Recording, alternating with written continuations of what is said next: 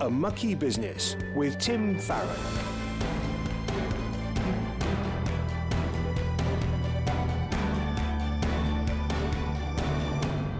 Hello, I'm Tim Farron, and welcome to the show which delves into the mucky business of politics through the eyes of Christians. You might think that politics is tainted by compromise and sin. And well, of course, you would be right, but then again, so is everything else. And I think we should be praying in an informed way for our brothers and sisters who operate in the world of politics. Today, we'll be joined by Daniel Singleton. Daniel is the Executive Director of Faith Action. It's a group which encourages faith groups to serve in their local communities. Faith Action also acts as the organiser of the all-party parliamentary group on faith and society. We'll discuss the needs of faith groups to serve their local communities when local authorities can't. But first, it's May, so let's talk about Christmas. On Saturday, as the country sat down to enjoy the spectacle of the King's coronation, I was reminded of another king who made his appearance in a very different way. In Luke 2, verse 7, we read that Mary gave birth to her firstborn, a son. She wrapped him in cloths and placed him in a manger because there was no guest room available for them. So Jesus' entry into his kingdom contrasts in pretty much every way to the installation of our earthly monarchs. Tucked away in an obscure part of the Roman Empire without television cameras, bunting or ceremony, he arrived virtually unnoticed. The only fanfare was provided as an exclusive event for a group of shepherds camped on the hills above Bethlehem. The great company of the heavenly host provided a tiny glimpse of the awesome glory of heaven that will be hidden from the world's eyes until Jesus comes again. The point is not that Jesus doesn't hold immense majesty, but that he chose to enter his world quietly and humbly as an ordinary man, rather than imposing his rule from a position of power, as earthly rulers have always done. And while we marvelled at the coronation regalia, including the glittering gold cross surmounting the jewelled St. Edward's crown, we can remember that the cross that Jesus bore was made of wood and drenched in sweat and blood. We humans create our own glory, but Jesus's shone through his service to us all. The starkness of these juxtapositions shows us the truly topsy-turvy nature of the kingdom of God. Whilst human beings need to ramp up the pomp and ritual to create a sense of majesty and importance around our royalty, the King of the universe rocked up in a manger. I was struck by the fact that underneath the spectacle, the coronation service itself drew out this contrast, as it firmly placed King Charles under God's headship. As the Prime Minister's reading at the coronation service from Colossians 1, As the Prime Minister's reading at the coronation service from Colossians 1 reminded us, Jesus is the image of the invisible God, the firstborn of every creature, for by him were all things created that are in heaven and that are in earth, visible and invisible, whether they be thrones or dominions or principalities or powers. All things were created by him and for him, and he is before all things, and by him all things consist. We hold human power and authority only with his permission, and yet he came to wait upon those he created. The coronation liturgy laid out the model that Jesus set for earthly monarchs. King Charles's first words on being greeted into Westminster Abbey were, "In his name and after his example, I come not to be served, but to serve." So, as we watch this deeply Christian service, held in tension alongside the drama of the pageant, I was challenged again to consider what it truly looks like to be great. What does it look like to be a leader, following and seeking to follow Christ's example? In almost every aspect, it is the opposite of what we expect worldly power to look like. As an aside, I count myself as a supporter of our constitutional monarchy, but a believer in a free democracy. So I'm really concerned by the arrests of some Republicans who protested at the coronation. They carried placards that read, "Not my king." I disagree with them, but support their right to express their dissent. But "not my king" is basically what human beings say to and about Jesus, either directly or otherwise. You see, we want to enjoy God's creation, but not God himself. He's not my king. I'm my king. I want to be free to be me. Yet the Bible's message is that by submitting to Jesus as our king, we gain ultimate freedom.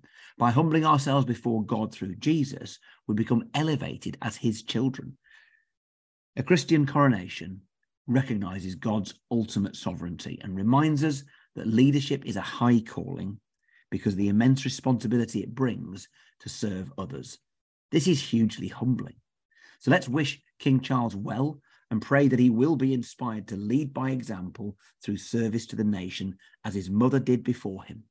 Let's pray for all those in government, leadership and positions of authority across the nation that, in the words of the coronation oath, they would cause law and justice in mercy to be executed in all their judgment.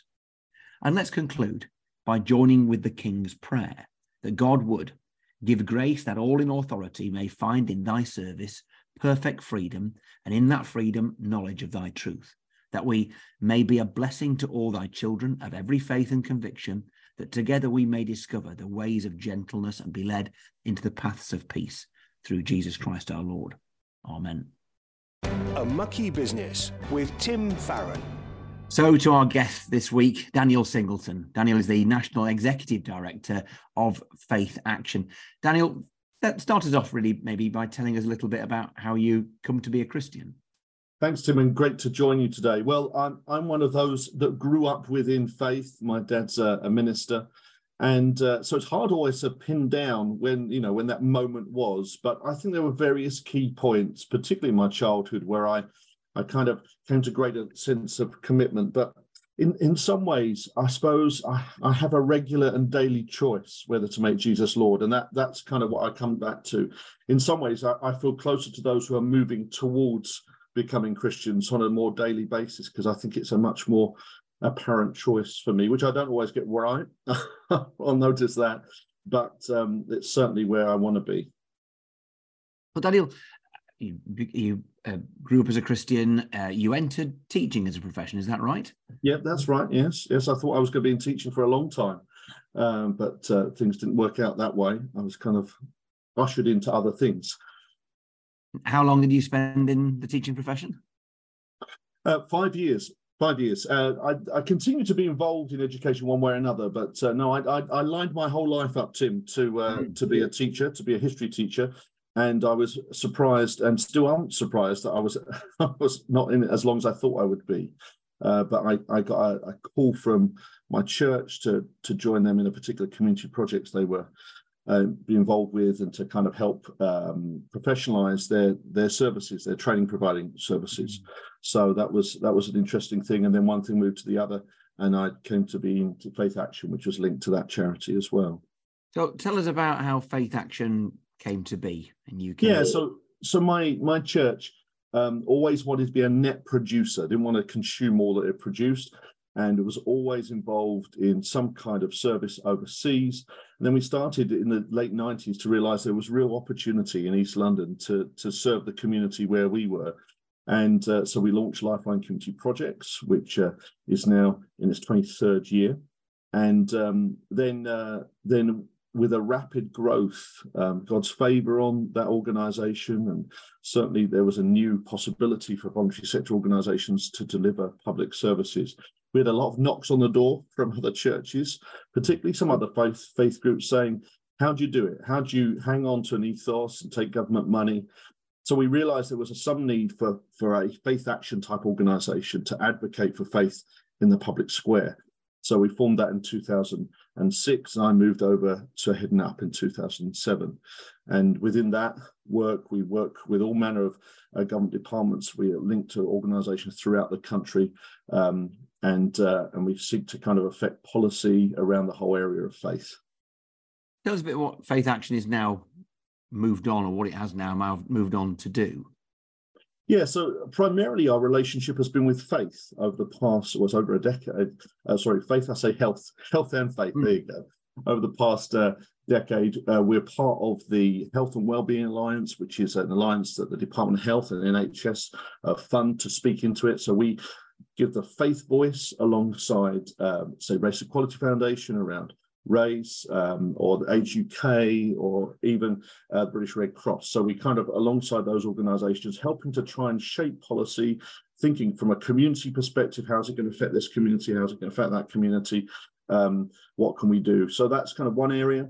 We also work with the Communities Department, particularly around integration. We see a great possibility for faith and community to be involved in integration, and we run the Creative English programme.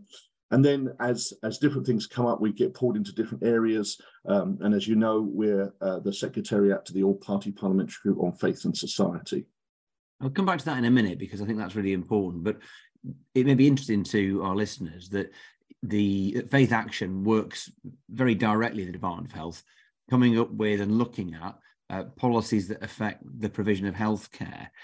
What does that look like when you're providing advice? What things do you suggest that the Department of Health should do, maybe counsel them not to do from a faith perspective? Yeah, it's one term that sometimes is used within the civil service is avoiding elephant traps. And actually, sometimes we endeavour to help the health sector not walk into problems in terms of the way they go about things. So one of the areas we're particularly involved is around social prescribing. We think that's a great opportunity for faith and community organisations, but we're just starting a particular project around suicide prevention.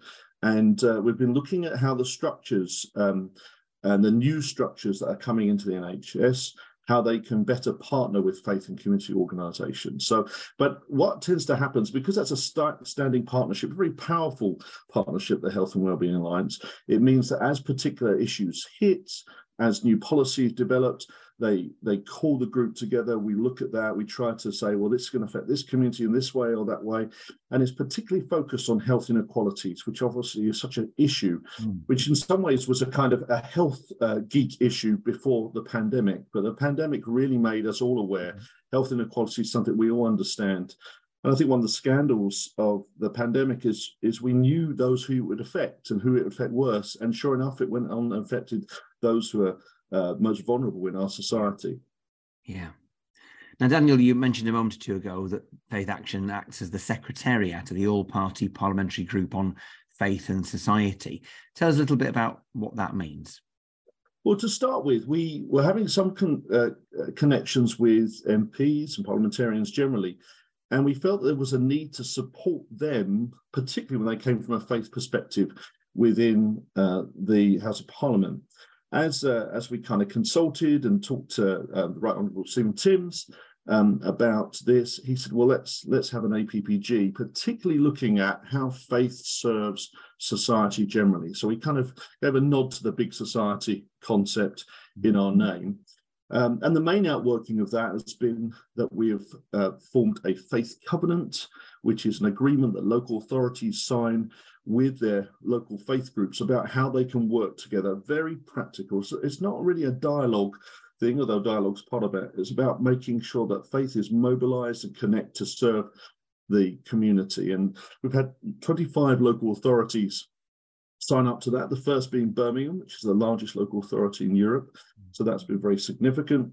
And more recently, Coventry signed up for it. So, and I think we may even coming up your way, Tim, with the new structures in local government. A Mucky Business with Tim Farron. We're talking to Daniel Singleton, National Executive Director of Faith Action. Daniel, last week on the show, we spoke to Colin Bloom about his report released very recently, looking into how government engages with faith. This is something that you've been exploring for quite a while. What did you make of the report's findings? The report had some superb parts to it. And I mean, what a job Colin's been involved with. He started that programme before lockdown and went through and had a key role throughout that. He's done a great job, particularly focused on faith literacy. But you see, there's so much that faith does. One report couldn't possibly handle it all. In fact, if you take the Danny Kruger report and even the Keeping the Faith report that Chris Baker wrote for the APPG, if you take those three together, you start to get a better picture, I think. And I think partly faith is not just for crisis. I mean, we kind of see that, or it could be put in the problem box and that kind of thing. And I know that's what that report endeavours to address. But if we're really to deal with the knotty issues in society today, I would say levelling up, health inequality, social mobility, all those kind of things that just don't go away, then I think we need to involve not only civil society, but faith in that way. And I think that's one thing I'd like to see more of. Not just that government should work with faith, we agreed that, I think that's signed and sealed. It's how, and not just for crisis, not just at the point of need, not just as a kind of a relief agency, but more how can we embed with local authorities and national government, how can we bed those relationships to make a difference? And so much of civil society is faith-based. Do you think maybe Yes. that the powers that be in national and local government have perhaps woken up to that a little bit in the last few years? Yeah, I mean, one of the things I think that the pandemic did was it made us very aware of some of those things that to some extent go on under the surface. So we obviously hear about food banks and things like street pastors, but even the fact that most parent and toddler groups take place at church halls, it's an infrastructure which is really important. But I think there's a relational infrastructure which can be really utilized even for maybe business startup or those kind of things. We often complain about what's termed the old boys network, you know, those connections between those in government. But actually faith provides a network, a kind of bridging or bonding capital, I forget which is which, but it does both, for people to connect. And, you know, so many people I know find jobs and find connections and relationships through those people that they know through faith, as well as through family connections. And the pandemic, as you suggested, put us in a situation where many faith groups who provide various services began to be relied upon by public bodies who were perhaps a bit sniffy about faith beforehand. Do you get the sense post-pandemic, if that's where we are now, that public bodies, health service, local authorities have got over that sniffiness and maybe seeing faith partners as long-term partners? I think it's a bit patchy, Tim. I think that's part of the issue. So there were two reports that came out which the APPG sponsored: the Keeping the Faith and Keeping the Faith 2.0. And Keeping the Faith effectively said exactly what you said, that there was not the concern, that there'd been a very lively interaction during the crisis period with faith. Keeping the Faith 2 started to say there's almost a retraction back to business as usual, even though actually we all know the world has changed. And I think partly there can be a bit of a laziness, realizing that we have to do things differently. We can't carry on the way we are. And I think that's part of the thing of embedding those changes, which that report does. And it claims a number of things which are very similar to some of the things that Colin calls for to make a real difference. But I think there's a need to sit down and have kind of really gritty conversations. I don't think we need headlines. I don't think we need gimmicks. We need really gritty things. So I think it's that kind of interaction. How does a social prescribing network make sure they include faith? How do you kind of come alongside and provide faith-based mentoring and all those kind of things? Those are the things that I think can make a difference. And it's not headline grabbing. It's really gritty stuff that needs to go on. So Colin Bloom's report talked about how national government and national government bodies can engage with faith communities. For you, serving in communities, what's your advice to faith groups about how they can, at the other side of the equation, if you like, engage with local councils, local health trusts and so on, so that they can make a difference more effectively? Yeah, much of the time I spend talking towards government, talking towards local government, and saying faith is the answer. And sometimes I need to turn around and say to faith, go on, be the answer. And I think part of the thing is recognizing, firstly, we need to recognize what we have. That network that we have, those relations we have is very important. The community we have, the extended family nature of faith we have that phrase, don't we, in English, that God gave us our family. Thank God we can choose our friends. But if we go to that point, that whole family connection, and within faith, and certainly within Christianity, there is a connection we have to people that are not blood relatives, but yet we're called to give our lives for each other. And so I think that's very powerful. You see, I think, Tim, the world is crying out for community, but doesn't want to pay the price of community. And I think partly exporting that, making that available. I did some research, particularly around shared life within the church, the growth of that, and whether that connected and made a positive difference to integration or not. People thought maybe it would close faith groups off, but actually what I found is that it made them much more open in connection. So I think relationship is very key.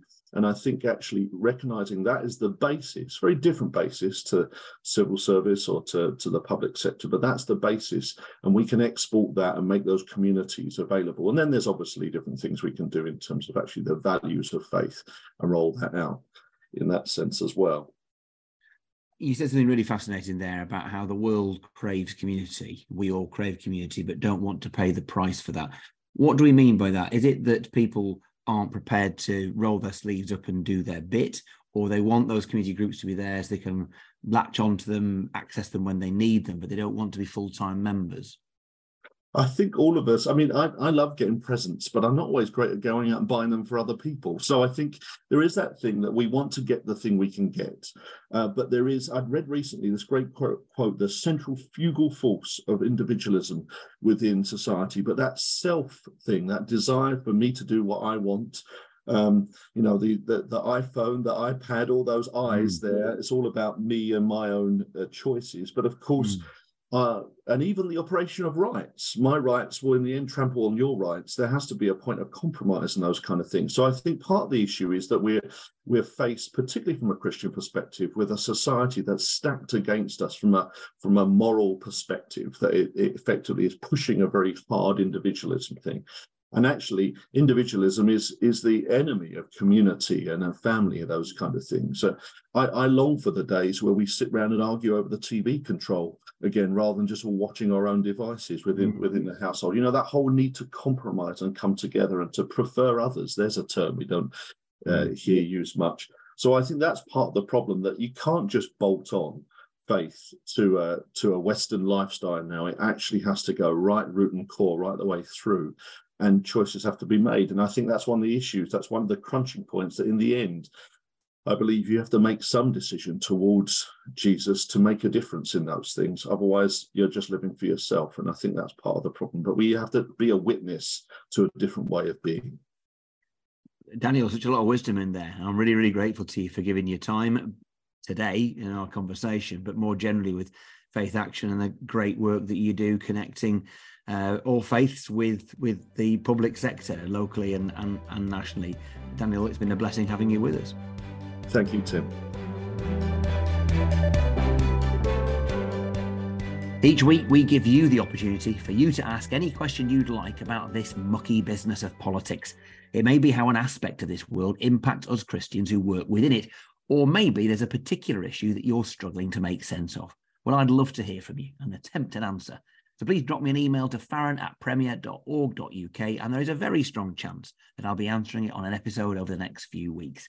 Well, this week, Jenny in Southampton has been in touch and says, there's been a lot of criticism of this government not being in touch. My question is, what do you mean about politicians being in touch, and what do politicians have to do to be in touch? Well, it's a great question, Jenny, and I do hear it quite a lot. I think it can mean more than one thing. It might mean maybe two things. First of all, when people criticise politicians for being out of touch, I think they often mean that they come from backgrounds or have experiences that are very different to most people's, and that often relates to their wealth. You know, are these privileged people in positions of power who just don't understand what it's like to not have money, not understand what it's like to not be able to afford to go to the petrol station, or to be able to pay the rent, or to be able to do any basic things that keeps food on the table for them and their families. And then there's also, I guess, the practical way of living. Are you the kind of politician who actually goes out of their way to find out what people think? Do you go and knock on doors? Do you go to marketplaces? Do you go to the places where the people are, expecting them, or rather than expecting them to come to you? In the end, I think leadership has to involve an amount of empathy, even if you are not like the people you serve. Maybe you come from a very privileged background, you can't help that, but you can help the extent to which you're prepared to be sacrificial in how you spend your time and where you spend your time. And if you are from, Eton and Oxbridge and had all the privileges life could throw at you, but you nevertheless immerse yourself in the communities you represent, then it's possible that you could be in touch, at least be sufficiently humble to be able to serve. If you have a question for Tim, email farron@premier.org.uk. Well, let's close our time together in prayer. Loving Heavenly Father, we lift up to you King Charles III and Queen Camilla. We thank you that the coronation went off without a hitch over the weekend, and we thank you for your anointing of our King. You remind us that we are to pray for those who are put in positions of authority over us, and that you place them there. Lord, we pray that you would give wisdom to King Charles and Queen Camilla. We pray that King Charles would follow in the footsteps of his mother in trusting you, Lord Jesus, and realizing that though he may be king of his realm, he is under the rule of the one who is the only King of princes. Lord, we thank you for your power, and we thank you for your ordaining of those in authority. We pray for wisdom, and we pray for your blessing upon the reign of King Charles. But we just also lift up to you all those who put themselves forward for election in the council and mayoral elections that took place last Thursday. We thank you for those who were brave enough to put themselves in the limelight and in harm's way, so to speak, bold enough to seek to serve their community. We ask you would give wisdom and humility to those who were successful.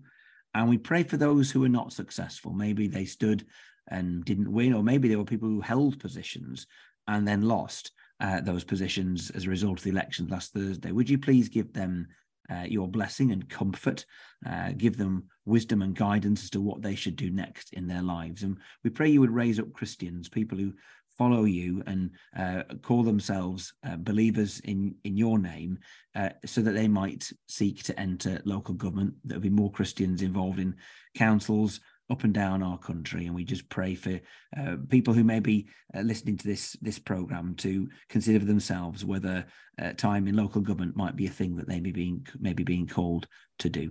And we pray all these things in Jesus' name. Amen. Well, thank you so much for joining us for this week's show. Don't forget, you can catch up on past episodes which feature interviews with party leaders, former government ministers and MPs from all the major parties. Just search for A Mucky Business on your chosen podcast provider, or head to premierchristianradio.com/A Mucky Business. Thanks for being with us.